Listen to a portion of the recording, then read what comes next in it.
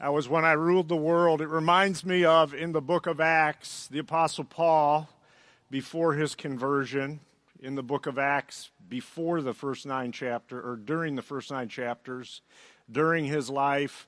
It's kind of how he was living his life, feeling like he was ruling the world, feeling like he was engaged in the best, most important thing that he could be engaged and invested in.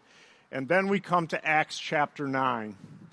And Paul, in this one chapter, has this beautiful and powerful conversion experience. In a lot of ways, it reminds me of kind of a Red Sea moment. Actually, not just for Paul, but really for the whole church. That God opens the church up to something even more broad than they had been expecting and living into. If you have your Bibles, you can open up in Acts chapter 9. I'll be reading out of the NIV, starting with verse 1, and it says, "Meanwhile Saul," that's Paul, "still breathing out murderous threats against the Lord's disciples, went to the high priest and asked him for letters to the synagogues in Damascus, so that if he found any there who belonged to the way, whether men or women, he might take them as prisoners to Jerusalem. As he neared Damascus on his journey, suddenly a light from heaven flashed around him. He fell to the ground, and he heard a voice say to him, 'Saul, Saul, why do you persecute me?' 'Who are you, Lord?' Saul asked. 'I am Jesus whom you are persecuting. Now get up and go into the city, and you will be told what you must do.' The men traveling with Saul, they were speechless. They heard the sound, but they did not see anyone. Saul got up from the ground, but when he opened his eyes, he could see nothing. So they led him by his hand into Damascus. For 3 days he was blind. He did not eat or drink anything. In Damascus there was a disciple named Ananias. The Lord called to him in a vision, 'Ananias.' 'Yes, Lord,' he answered.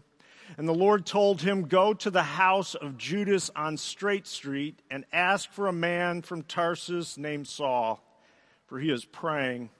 In a vision he has seen a man named Ananias come and place hands on him and restore his sight.' 'Lord,' Ananias answered, and I would add, understandably so, 'I have heard many reports about this man and all the harm that he's done to the saints in Jerusalem. And he has come here with authority from the chief priest to arrest all who call on your name.' But the Lord said to Ananias, 'Go, for this man is my chosen instrument to carry my name before the Gentiles and their kings and before the people of Israel. I will show him how much he must suffer for my name.' Then Ananias went to the house and entered it. Placing his hands on Saul, he said, 'Brother Saul, the Lord Jesus, who appeared to you on the road as you were coming here, has sent me, so that you may see again and be filled with the Holy Spirit.' Immediately something like scales fell from Saul's eyes, and he could see again.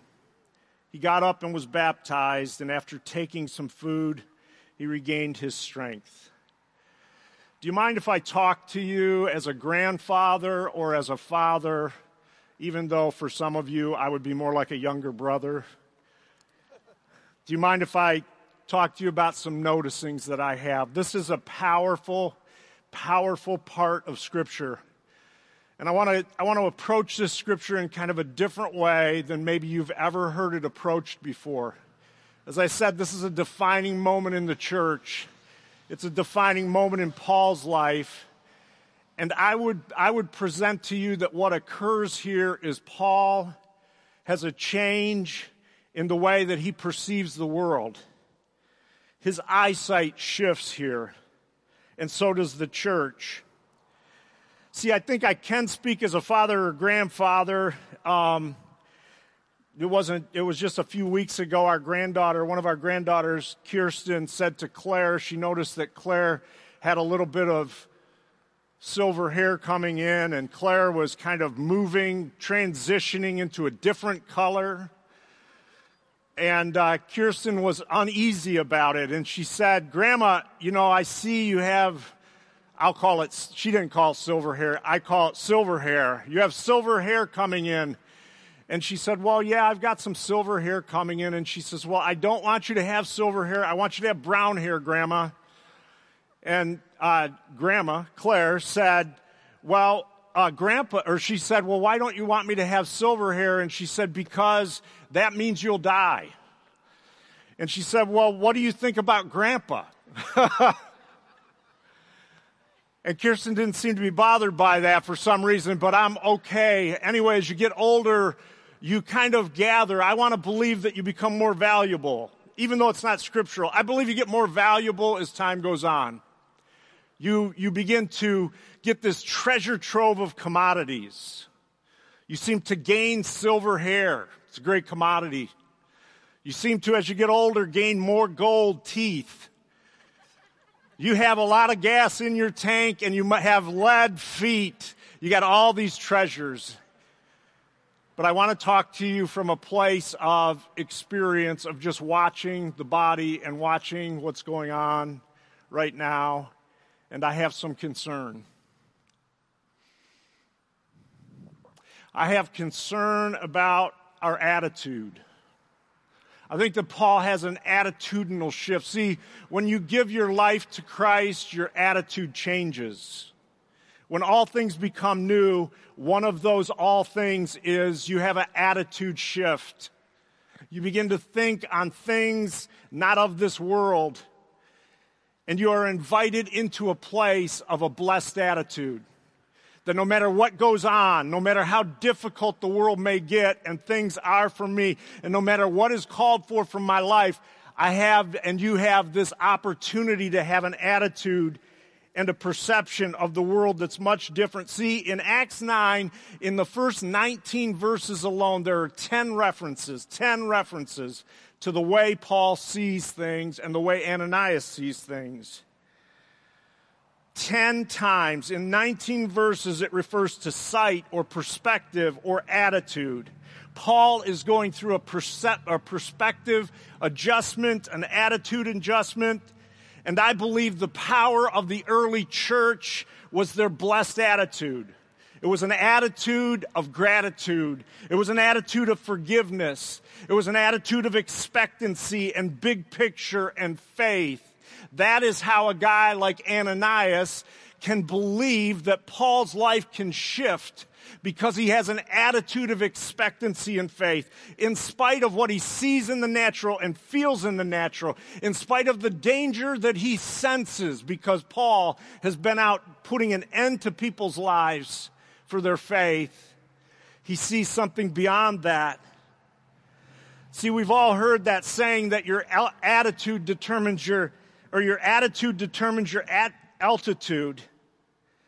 But as a grandfather, I have to say, as a father, as someone that's been in ministry literally pretty much my whole adult life, I have to say I'm a little surprised at what I see in the church.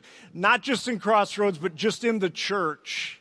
I'm surprised at how our attitudes are showing up. I have said from the moment this thing has begun, whether it's COVID, whether it's the racial unrest, whether it's the election coming up, there is no more fertile ground that I have ever lived in than this season as far as being formed in Christ. And I would say at times we're failing as a people.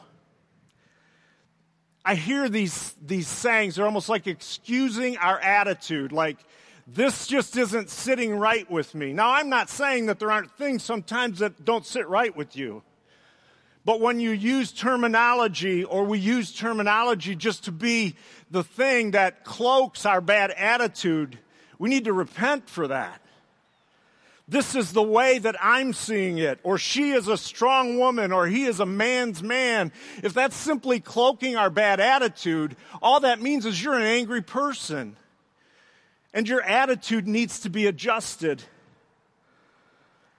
Or he just has a strong opinion. He loves God, but he has a strong opinion. Well, if your strong opinion doesn't line up with God's opinion, that's just your strong opinion that needs to be corrected in your life.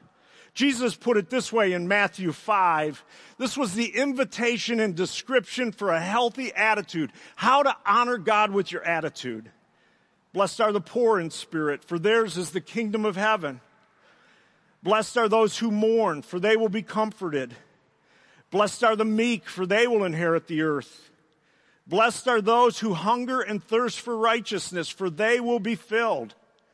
Blessed are the merciful, for they will be shown mercy. Blessed are the pure in heart, for they will see God. Blessed are the peacemakers, for they will be called sons and daughters of God.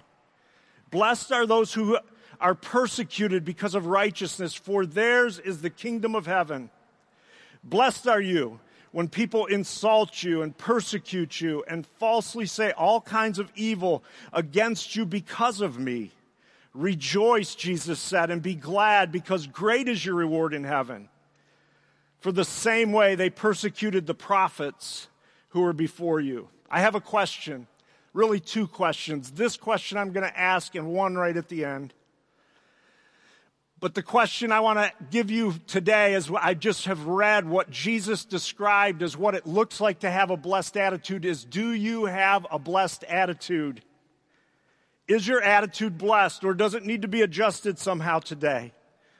Could I ask the people that you work with and they would say, yes, I have a blessed attitude. That guy's got a blessed attitude.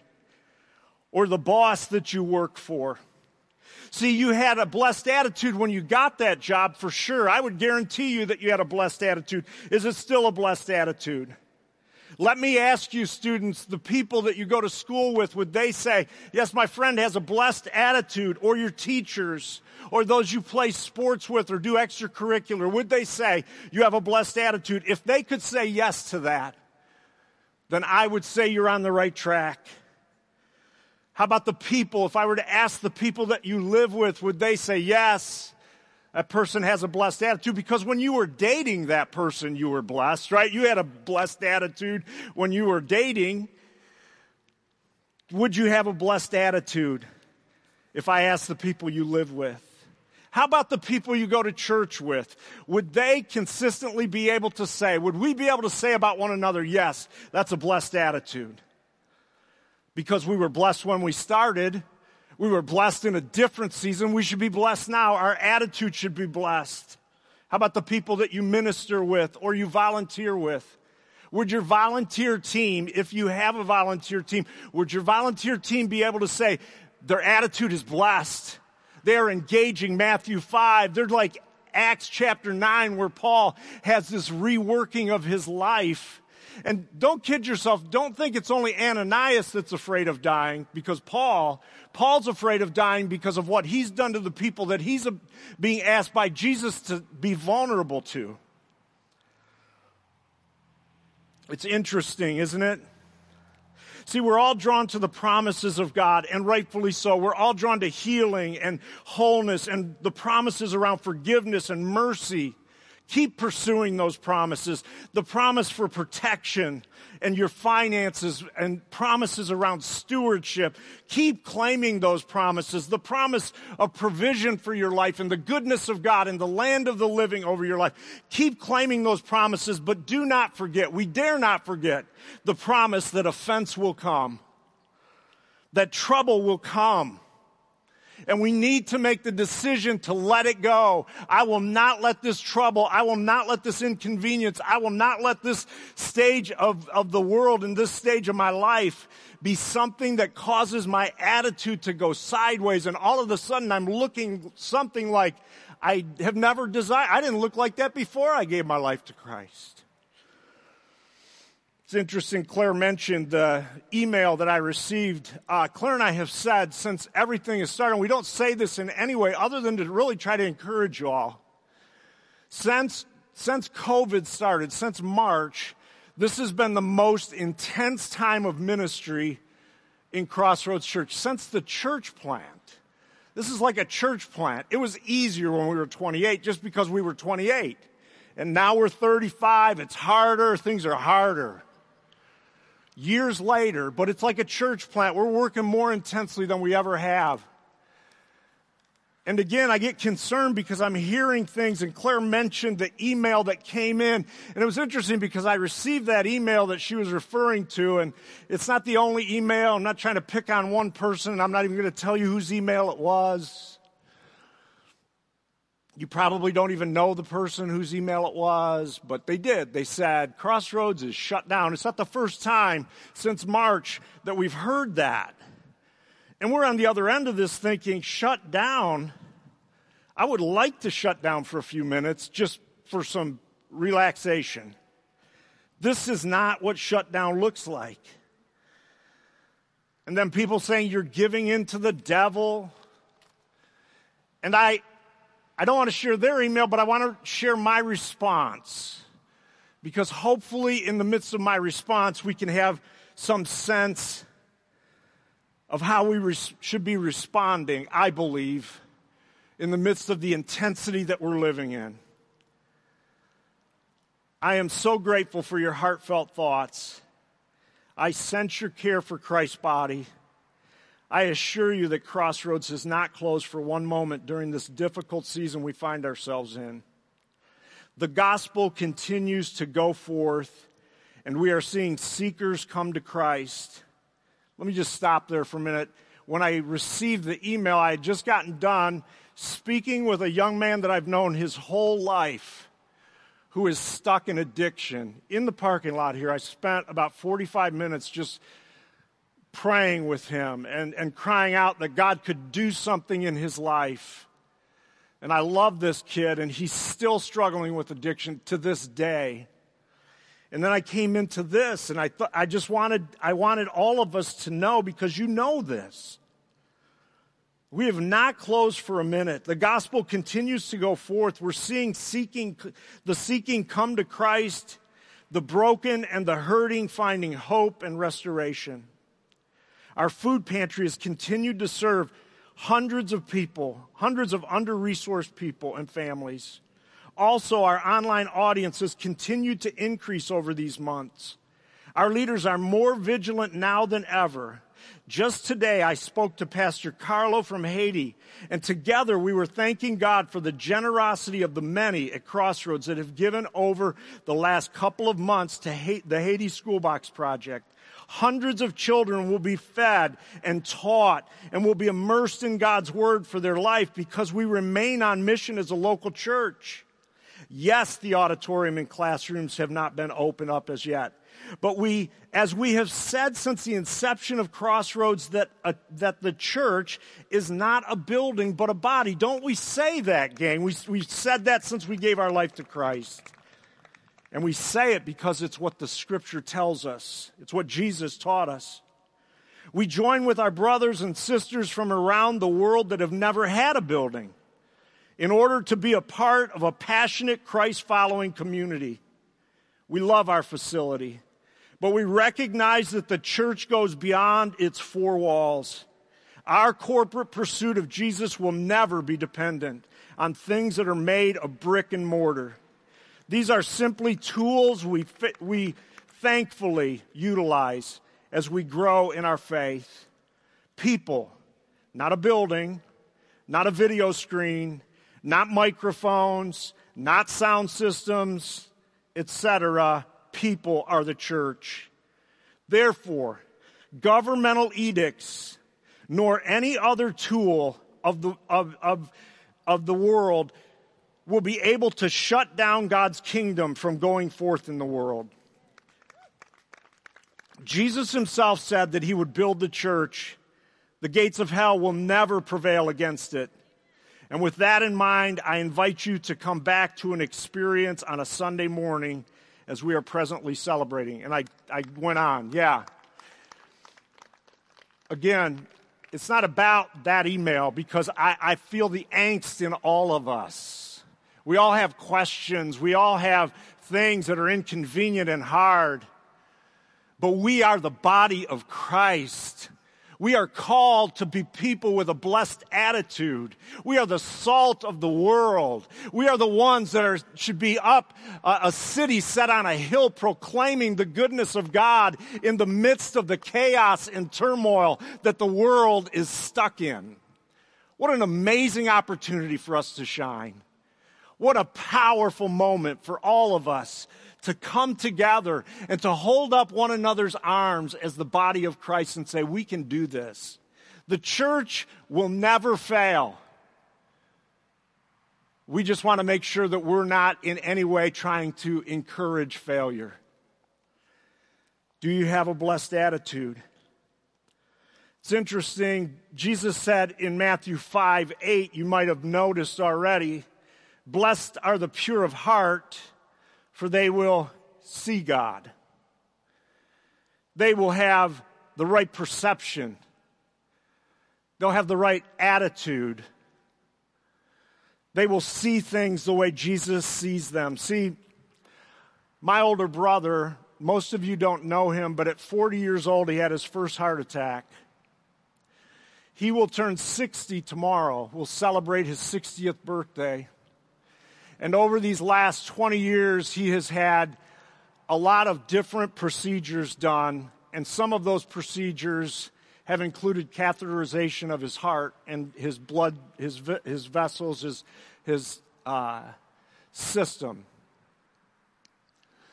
He has had to have catheterizations done because there's been blockages, and blockages happen over time. There was never like one time that, he didn't eat a Whopper and then suddenly have a heart attack.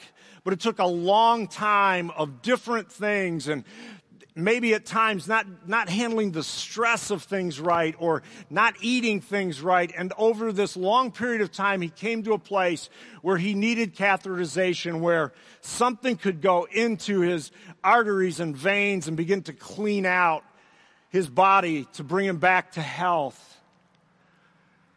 It's a slow process to come to that place where your heart needs to be cleaned out. Jesus said in order to see the way the kingdom is seen, you have to have a pure heart. You have to go through some catheterization at times of things like your attitude. You have to say, how does that happen, Scott? How does it happen? It happens by living with attitudes of gratitude and forgiveness, attitude of generosity of heart, attitude of love, attitude of forgiveness and compassion for yourself and for others.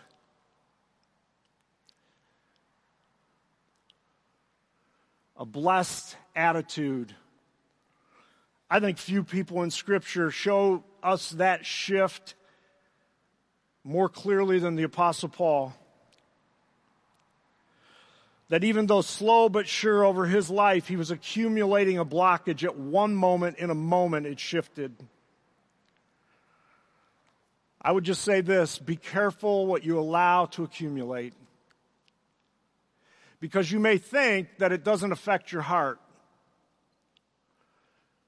You may think that being angry in a way that is sinful. There is anger that is an anger around justice, but there is anger that is sinful. The Scripture says, be angry and sin not. When the anger is inappropriate, it needs to be cleaned out. Which brings me to the question I want to leave you with. What is it, if anything, that you might need to let go in order to have a more pure heart? In order to see God more clearly? In order to rest in the fullness of what God has for your life and the life of the body of Christ? What needs to go? What needs to be catheterized? So God, even now, we open ourselves up to the precision of your surgery and our spiritual system in our lives. Give us a pure heart, oh God. Give us eyes that see your kingdom. Blessed are the pure of heart, for they shall see God. Can you just whisper that right where you're at? If you're online or sitting in this parking lot, let's say that together. Say it after me. That'll be easier. Blessed are the pure of heart, for they shall see God. God, we want to see you so desperately work and move in our lives, move in our nation, move around the world. We receive, God, your goodness, your love. We repent for anything that is not in alignment with your kingdom purposes in our life or the life of this world that you've called us to be in and among and shining as a bright hope in the midst of difficulty. So we receive, God, we receive forgiveness. We receive a good attitude. We receive, God, vision like you would see the people that are around us and the people that we're serving you with, God, and the people that are broken and hurting. We want to see more clearly, God, your purposes for our life and for this world. In Jesus' name, amen. Amen. God bless you guys.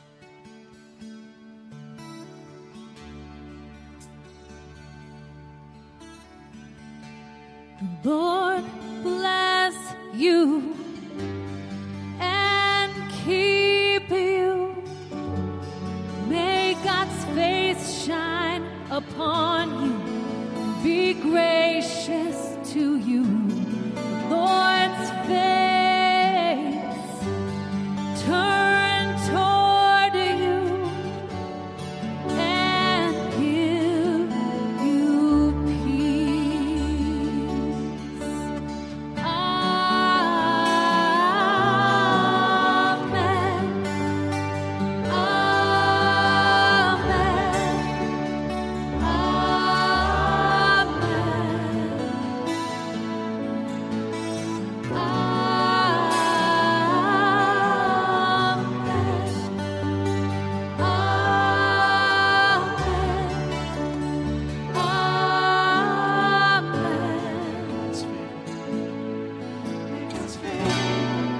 Be upon you and 1,000 generations, and your family, and your children, and their children, and their children. May God's presence go before you, and behind you, and beside you, all around you. God is with you. God is with you. Let's pray this for each and every one of us here today. Morning, in the evening, in the coming, and you're going, in your weeping and rejoicing. God is for you. God is for you. God is for you. God is for you. God is for you. God is for you. God is for you. God is for you.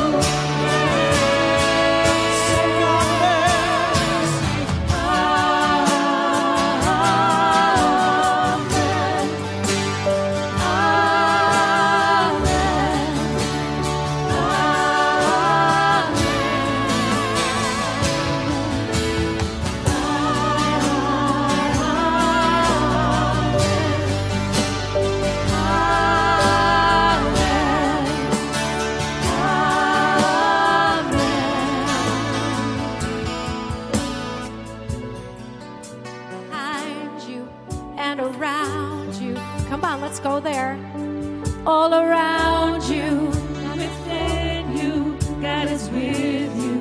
Come on, Jess, in the morning. In the morning, in the evening, in the coming, and you're going, in your weeping and rejoicing. God is for you. God is for you. God is for you. God is for you. God is for you. God is for you. God is for you.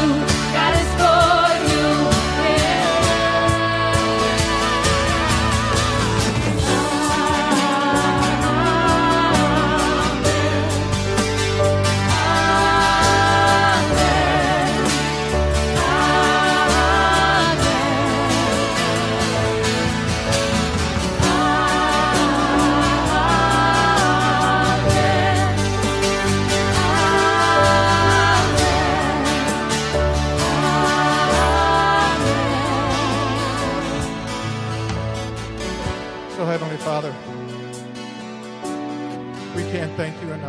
for the abundant blessings that you have bestowed upon each and every one of us. And so as we thank God and as we consider the message today, as you go forward from this place and throughout this week, remember the words of that song. God is for you. God is for us. Don't weaken. Stay strong. God bless you all.